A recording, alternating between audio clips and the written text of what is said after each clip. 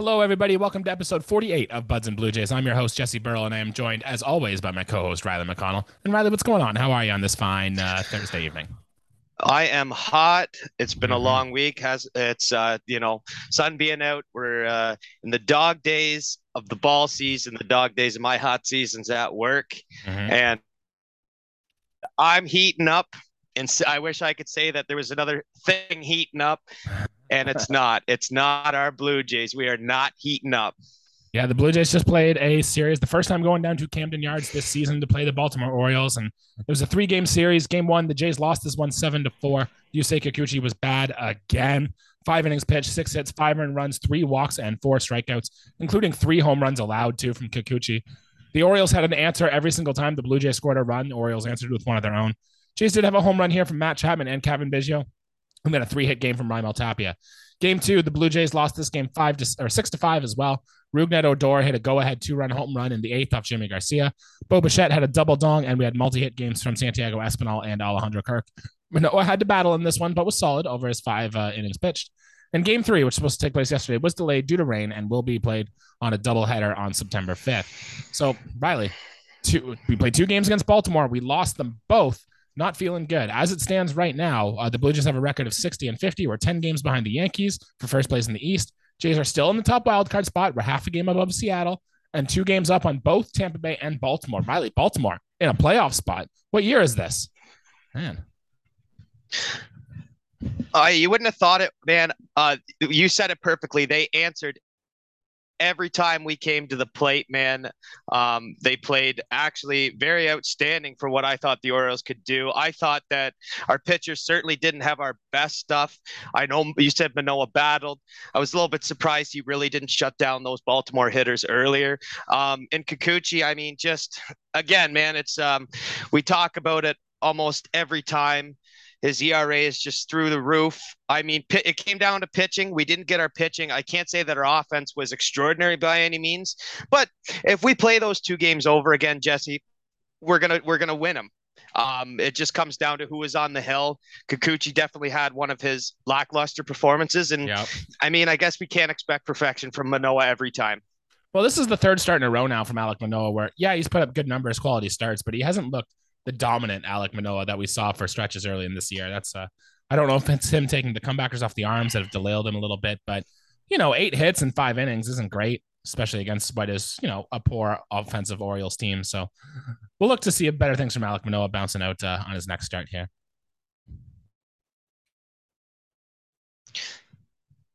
Yeah, he'll bounce back, man. I mean, he's had great stuff. He's had great stuff this year. Last couple starts, you can blame it on the comebackers on the arm or whatever, but I mean, he has a real case if he comes out and has 3 quality starts in his next 3 games. I mean, he's making a case for the Cy Young. I know he's got to compete with a lot of good guys, but if they Mm-hmm. start to falter, here he is, man. He's going to be our ace. He's going to be our ace for a long time.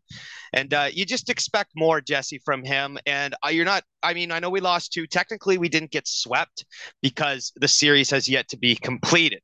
So Right. that's one bright side out of this, Jesse. And the other bright side is we still are an absolute lock for the wild card at this point, man.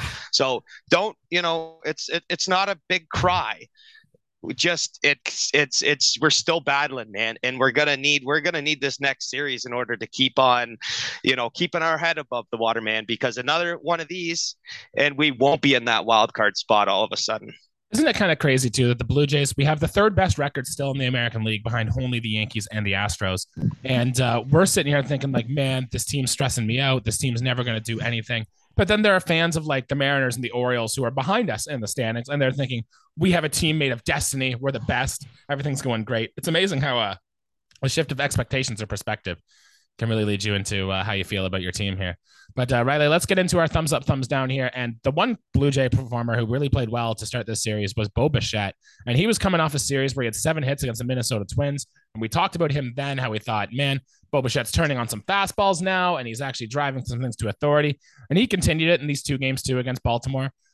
He had a double dong in game 2 of the season. Now, both of those home runs were to the opposite field. They barely made it over the fence, but you got to play to where the field dimensions are, right? They still count all the same, whether it's 390 feet or 440 feet. So over the past week too, Bo Bichette's 3 home runs is tied for second most in all of baseball, and his weighted runs created plus is fourth in the AL. So Bo Bichette's been mostly a league average player for the majority of this season now, but this is the first real extended streak that we've seen from production from Bo Bichette, and let's hope this continues more as we get into the end of the season here. It was so funny. We talked last episode on how, it's so good to see Bo pulling a ball. Mm-hmm. And then we get the most Bo Bichette kind of series with those home runs where, I mean, to me, when you watch that pitch come off the bat, real time kind of TV camera angle, in my head, I'm like, okay, he flew out to the warning track. But those balls, Bo Bichette just is a lot stronger than he looks, man. And he put those balls out. I mean, hey, it's great that he turned on the fastballs in the last series. But if Bo Bichette's going to hit a short porch in right field by just kind of slapping it the other way, I mean, you got to take it, man. He's starting to come alive a little bit. And yes, he has been a league average player, but to see these kind of spurts of magic by Bo Bichette, I mean, is why we're here. This is why we do what we do, Jesse. We come in with a lot of probably the promising young players in all of baseball, Bo Bichette being one of them, and we want to see him do stuff like this. Yeah, we've griped hard on Bo Bichette all year too, and it was good to see. His second home run he hit in that game was 93.2 off the bat, expected batting average of 0.90, but this is just one of those times it got out for a hit. So good for you, Bo Bichette. We're going to need you to pick it up and be better going forward as we continue here. We're going to give another thumbs up here to Alejandro Kirk and Riley. We're going back again to what we just talked about last episode. Remember when we were talking about how it looks like he's going into another slump and that we thought, we've seen this from Kirk in April and that he's not going too much about it, yada, yada. Well, he's starting to find his stroke again here. He had multi-hit games. He had 2 singles up the middle in game 1. And then in game 2 here, he had 3 more hits. Sorry. He had a single to center, to right, and to left, including an RBI in there. And we're still waiting for the power to come back from Alejandro Kirk. I think he's only got 11 or 12 home runs on the year so far. And especially if he's hitting in the 3 spot in our order, we kind of want to see the power numbers get there a little more, but he's finding that stroke. The batting average is going to be high. That bat and ball skills is still there. And I don't have the exact number, but basic memory, I don't remember him striking out a lot in this series either, which was good because over the past 2 or 3 weeks, his kind of claim to fame was I'm not going to strike out much. And he was doing it more than he usually does over the past 2 weeks. So good for Kirk that he's doing this and he's starting to look like the guy he should be on this roster. I mean, we got a guy on this team, Jesse, who is, in my opinion, he's going to hit over 300 this year. That being said, he can't take he can't take nights off where he's 0 for 4. He's got to continue this out. And I mean, there are not too many catchers in Major League Baseball and in the history of Major League Baseball that have a 300 batting average. And Alejandro Kirk has a real chance to accomplish that, whether the power numbers are there or not. I mean, we saw Sal Perez hit the most home runs a catcher ever has last year. I mean, I can't tell you what his batting average is. I'm assuming it's around the 250 mark, 260 at the very highest, but I doubt it. We got a real chance. We had an all-star. We have a guy who might win a Silver Slugger with finishing with 14 home runs this year, and that's Alejandro Kirk, man. I mean, there's a good chance for that, a great chance for that. We could finish this year with 2 guys who are hitting around the 305 mark, and that'd be Lourdes and Kirk. I mean, offensively, we've struggled at times, but in those bad times, it seems like Kirk just finds a way. We talk about him almost every other episode on this show. Not a lot of bad stuff. I mean, you absolutely love the guy. Jays fans love to watch him. I personally love to watch him. He's done a great job defensively this year, certainly above average, if that. And his bat has been great. His bat to ball skills is in the top 2 percentile of baseball, I'm saying. He can just get wood on the ball. Which is exactly why the Jays like Kirk in the first place, right? Just the more walks and strikeouts too, and a guy who could put bat to ball skills on it. And you've seen the type of player he can become, honestly, which has been pretty good. Riley, I want to give a little mini thumbs up just to Vladimir Guerrero Jr. He didn't do anything super special this series. He went 1 for 5 in both games, but he has increased his career high hit streak up to 20 games now. So Riley, just really quick, my question to you is, do you care about hit streaks at all? And if you do, how high do you think Vladimir Guerrero Jr.'s hit streak is going to go? I'm going to say, honestly, man, it could be 24, 25 games, and I feel like that's a great accomplishment. At this point, Jesse, Joe DiMaggio in the 50s hit 56. Everyone knows that 56 games with a hit. I don't think that will ever be broken the way baseball's played nowadays. Right. I mean, hit streaks are great. if he has a 30-game hit streak, I mean that's something to really applaud, and we'll give him a mega thumbs up when that happens. But if we're not winning these ball games, I really don't care, Jesse. The Right. personal accolades are great, but I want to talk about all 9 guys in the starting pitcher having excellent games. I mean, one guy, yeah, we'll give the mini thumbs up.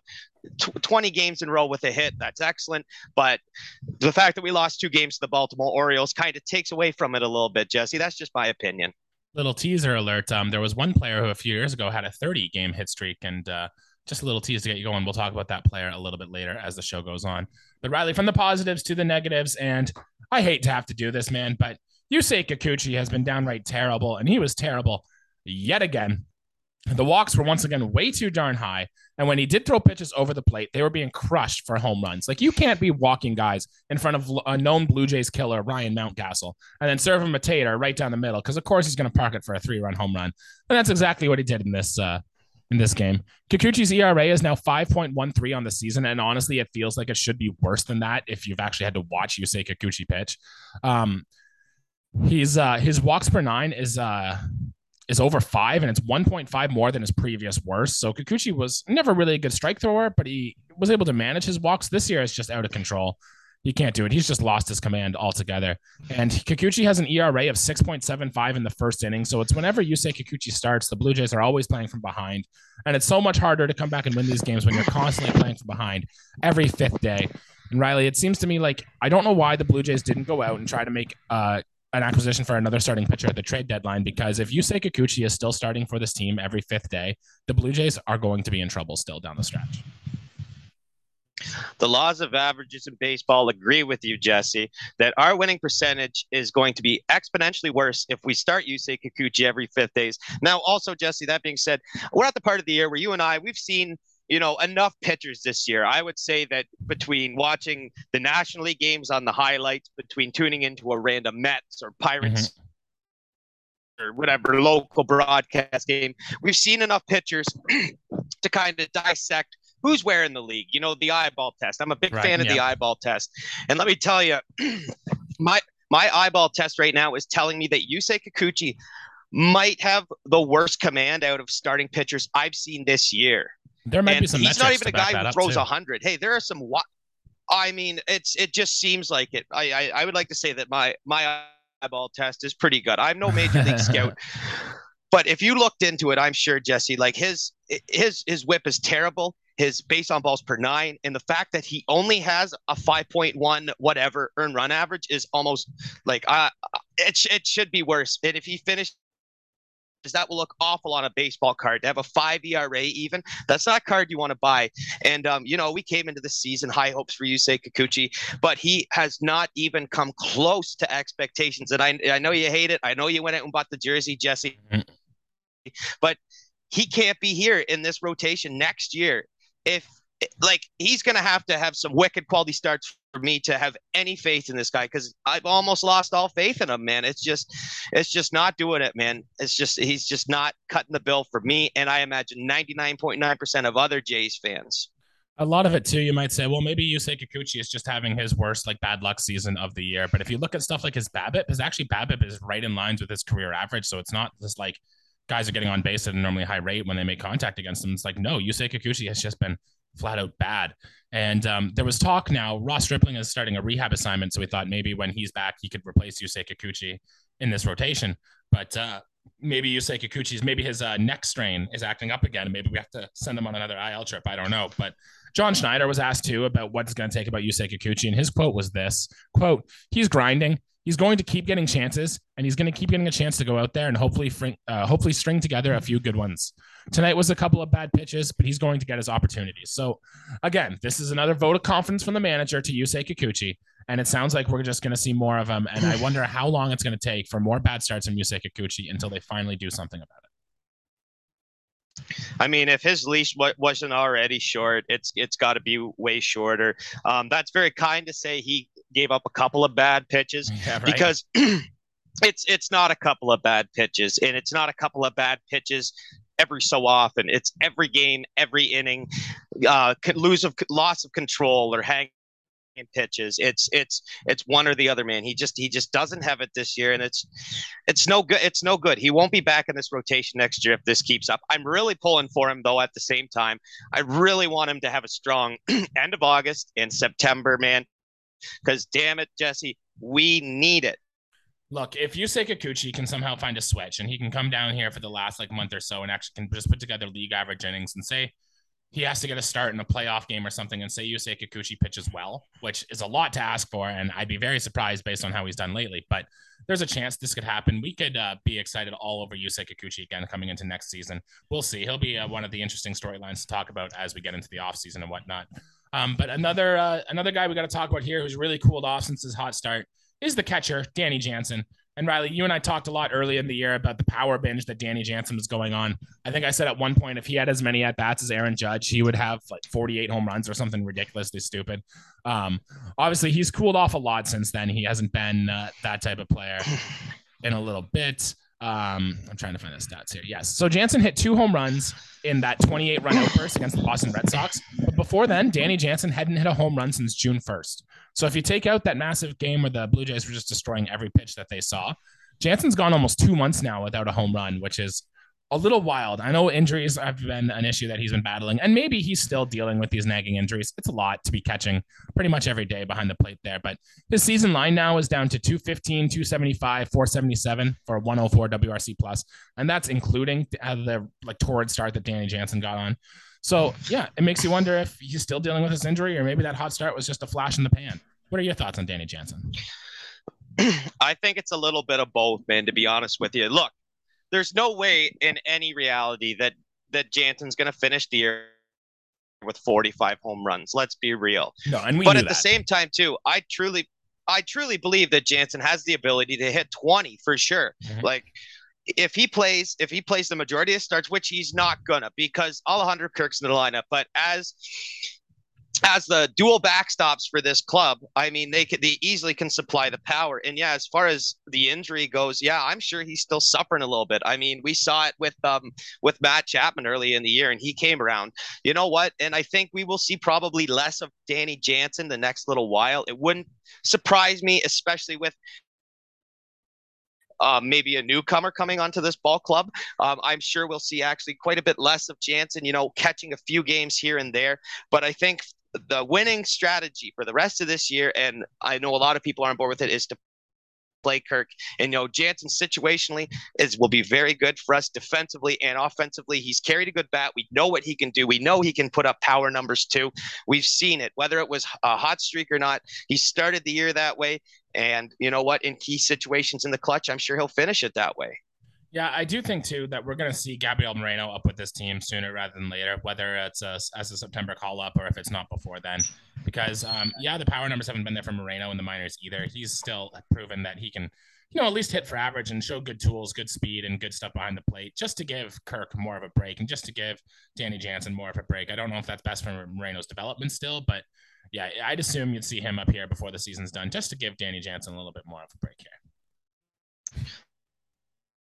Yeah, Moreno will see some more playing time. I'm sure that, and I'm like it'll go into next year. I'm sure that moves will be made in the off season, but we're still going to see 3 catchers start games this year, and I'm sure Moreno will see a start. Yep. I know this is just a minor thumbs down tier 2 because Riley, no matter how much you and I try, we cannot control the weather. Although no matter how many dances we do and whatnot. But the rain delay in game 2 really seemed to hurt us. Zach Pop was coming in the top of the 6th to relieve Alek Manoah after he finished his 5th innings. And he got his warm-up pitches in. He was ready to go. He was getting ready to throw a first pitch when the umpires then decided to bring out the tarps and go for a rain delay. The Jays went into a lengthy rain delay, and when we finally came back, Anthony Bass was out on the mound. So even though Zach Pop didn't throw a pitch, he was technically recorded with an appearance and wasn't available to come in for the rest of the game. Now, that's not the reason Adam Simber gave up a run. That's not the reason Jimmy Garcia gave up a 2-run home run to Rougned Odor. But I just think if Zach Pop was available for this team later in the game, maybe they use him for an extra inning and then they bring in Bass, and maybe that game turns out a little differently. I don't know. Any thoughts there, Riley, on the rain delay and how it affected our team here? I can't control the weather, like you said, man. It's a little disheartening. I mean, no one wants to stop. I mean, it kills all momentum, man. and I know as we're both position players, but as pitchers, it totally changes the aspect of the game, man. I mean, it's the flip of a coin at that point, how that game's going to turn out. And clearly, we called heads, and Baltimore took the tails. Right. We lost it, man. And you never, of course, like to see it. But we got lucky in Minnesota. Maybe a call went our way in extra innings, and whatever. Everything works out in the wash. Um, you know, I'm sure next time we see Baltimore, the results will be very different, and I'm hoping for that, man, because at that time we will have a full-fledged roster of 28 guys, and I think that our 28 guys will absolutely walk all over the Orioles 28 guys. Yeah, we didn't get to touch on that because we were recording while the last game of that Minnesota series was still being played. But do you think that Gary Sanchez was blocking the plate there and that Whit Merrifield should have been safe, or do you think he should have been out on that last play there? Yeah, I mean, listen, we won the game, but Yep. I'm a baseball guy. I mean, you watch how Gary Sanchez blocked the plate. I don't think he did anything wrong. I don't either. I think Rocco Baldelli made an excellent case. If you're gonna get booted as a skipper, that's the way you want to do it. I mean, listen, I'm a Jays fan, but I think I said in episodes 1, 2, or 3, like I'm a fan of the game of baseball, and I like the integrity that baseball is. I'm still a guy who wishes that you could go in and break up a double play. That's kind of the game I grew up around and should be. I mean, these new rules, listen, are put in for player safety, and I'm all on board with that. But it totally takes away the sport of baseball. Baseball is one of the oldest sports ever. It's a tradition. They call it America's pastime. Here, Jesse and I are Canadians and absolutely love the sport, live by it, die by it. And, if this was 2004, we would have had a guy like AJ Przinsky getting steamrolled and punch him in the face and a brawl ensues. That whole aspect of the game is taken away because player safety. I get it. We got the Chase Utley rule at second, and we got the Buster Posey rule because those two guys, or I should say the Flores guy, got uplifted by Chase Utley. But we got these rules to protect players, and I'm all about that. I got to say, I'm glad we won the game, but Gary Sanchez did an amazing job how he fielded that ball. I think what we wanted to see is we wanted to see Whit Merrifield go out and tackle the hell out of Gary Sanchez to try to get past him on the plate there. But credit to where credit's due. Whit Merrifield, he knew the rule. He knew what the rule was. He slid properly to try to get the rule done. So good baseball play from Whit Merrifield. And I guess that deserves a little bit of a thumbs up for him there. Moving on to news and notes, Riley, the Blue Jays are in agreement with outfielder Jackie Bradley Jr. on a 1-year deal. Otto Lopez was sent to AAA in his replacement. Jackie's best tool is his speed and his defense. Now, we saw the Blue Jays were interested in Jackie Bradley Jr. in the offseason. There was actually a report from Ken Rosenthal that said the Blue Jays tried to trade Randall Grichuk in order to acquire Jackie Bradley Jr., but Milwaukee went with Boston's package instead. They went with Hunter Renfroe. For what it's worth on the season, he's hitting a minuscule 210, 257, 321 on the season. But for what it's worth, he does do some things well. He's one of only 6 batters this year who's hit a home run off Kevin Gausman. So I thought that was kind of interesting. And Jackie's best at hitting the 4-seam fastball. According to a stat called Run Values, he's the 7th best player in the game at hitting the 4-seam fastball, behind well-known sluggers like Juan Soto, Matt Olson, and Francisco Lindor, and just ahead of guys like Jose Ramirez, Paul Goldschmidt, and Kyle Tucker. But the problem is pitchers have been attacking Jackie Bradley Jr. with off-speed stuff, and it's been working. Jackie Bradley Jr. cannot hit that type of stuff at all. But there's a chance here. Maybe if he's coming off the bench and he's facing against a fastball-heavy pitcher, maybe Jackie Bradley Jr. can have some success. And maybe that's what the Blue Jays see here. Or maybe they know something in his game that they can change him. But it did not surprise me one bit when he became available that the Blue Jays tried to acquire Jackie Bradley Jr. I absolutely love this. It's about time George Springer has a suitable replacement defensively and even at the plate. I know that JBJ's numbers aren't backed up by, good numbers this year, but as a Jays fan, as a guy who's watched American League East baseball for years now and know the division, I know what Jackie Bradley Jr. can do, in the field and at the plate. He certainly lost a lot of his ability to hit for contact. I never sought him out as a 300 hitter by any means, and even some of the power's gone, but his legs are still there, and his defense is excellent. He's going to give us such plus numbers out there.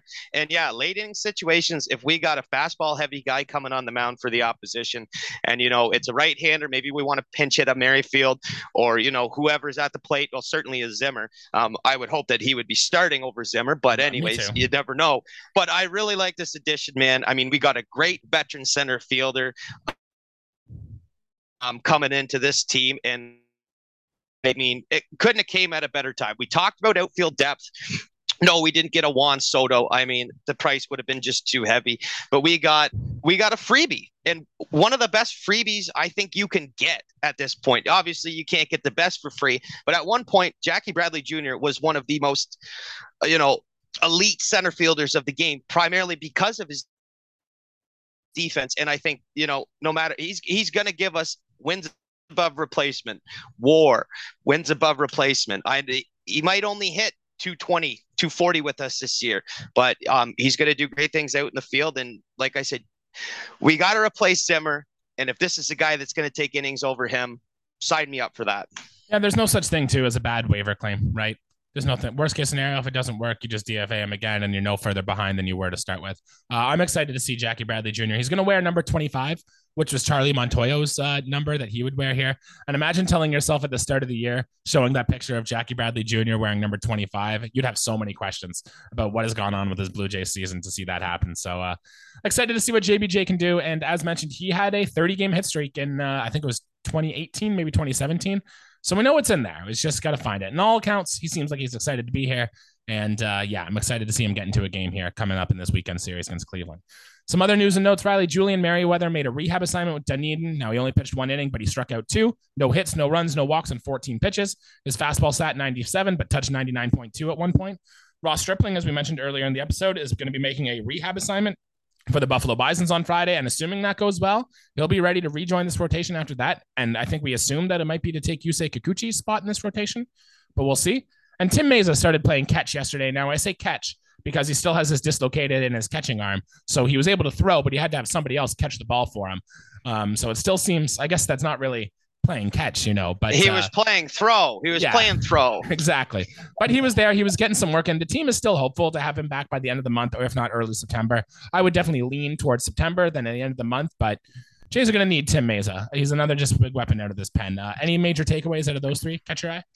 Yeah, certainly. I love having lefties in the bullpen. One of the reasons because I couldn't hit off him. And Tim Meza is another guy who's got good velocity and has seemed to, if he has a blow up, it's kind of few and far between. He's actually done quite well for our club this year. So, of course, you want him back. And again, Stripling, get him back because he was a guy. It's been, the love-hate for this Blue Jays team this year has been our starting pitchers because I either love the guy or I hate the guy. Mm-hmm. I won't say who, I won't put names to it, but Ross Stripling more often than not have loved him on the hill because guess what? He's been the absolute dark horse. Saw him coming out of nowhere. And now I love him on the mound to start the game. I mean, you can't get this guy back fast enough for us, especially where we're at in the season, Jesse. I mean, starting pitching just far too important at this point. Yeah, and Ross Stripling has put together one of his best years, at least better than we thought he would coming into the year. So it's good to see from Ross Stripling. Riley, I don't have much prospect notes. It's just that Orioles Martinez can really crush baseball still. Jays held on to him. He's still in New Hampshire. He just hit his 25th home run of the year for the Fisher Cats. And then he hit 28 last year between high A and low A. So power bench is still there from Orioles Martinez. I don't think we're going to see him in the big leagues this year as he's still one of the youngest players in Double A. But maybe at some point next year, we'll see Orioles Martinez with the big club. Don't ruin the kid. Let him sit there, Jesse. That's all I have to say. He's a good young prospect for us. I mean, he'll be up. Yeah, Moreno's here this year. Let's only do one at a time, though. Let him play some July ball next year and see where he goes if he's ready for the September. He'll get his cup of coffee next year, Jesse, I'm sure. That's if we don't trade him in the offseason, but we'll see how that goes. Well, with that being said, Riley, the Jays now, they're going to return home. We're going to hopefully get back to our winning ways as we're getting a 3-game weekend series against the Cleveland Guardians. Jays played Cleveland earlier this year in the start of May, and this was the first time the Jays really had their first kind of downslide for a little bit of the season. Cleveland took 3 out of 4 against Toronto. I don't remember a lot about that series, but I remember Franmil Reyes, who had been terrible all year, actually got hot for a series, and he's been bad. He's been DFA'd now by Cleveland, but I remember he tore up the Blue Jays in that series, and they lost 3 out of 4. So we're hoping for a little bit better against Cleveland as we go into this series here. Game 1 is going to be Jose Barrios, who was supposed to start Game 3 of the doubleheader, but because of the rain out, they pushed it back. So he will now start at home, where the splits say Barrios performs much better. So I think that is a W there. Game 2 will be Kevin Gausman against Tristan McKenzie. And Game 3, as of now, says Yusei Kikuchi against Shane Bieber, but I'd imagine we will skip Yusei Kikuchi, maybe throw Mitch White in that place instead to take on Shane Bieber. And Riley, any thoughts on this series? How do you think we're going to do? And yada, yada. I think we're going to take 2 out of 3. They're going to be hard-fought games. And again, if we score 5 runs, who gives up 5 earned runs or 6 earned runs coming back here, Buds and Blue Jays Sunday night is getting a big old thumb right down. I can tell you that, Jesse, because I'd be watching for that kind of stuff, man. Yeah, they're coming back with, I like that McKenzie guy. He's pretty good too. And if they're throwing Shane Bieber, I mean, I know we've hit him well before, but you never know with ace pitchers like that, man. They could just light it up in no time. So it's a series we got to get on the bats. And again, you just hope, you just cross your fingers, Jesse, that 2 of our starting pitchers put up at least close to a quality start, man. And that's what we're going to hope for, right? I think this Blue Jays offense is going to do its thing against, some good pitchers for Cleveland. Tristan McKenzie and Shane Bieber are no slouches, but guys that the Blue Jays should be able to take care of here. And yeah, if the Jays can score 5 runs a game, like you said, I think the Blue Jays should be able to do quite well in this series. I'm thinking it's 2 out of 3 as well, but I kind of want to call a sweep, but I'm not feeling that confident. I think 2 out of 3 is the right way to go.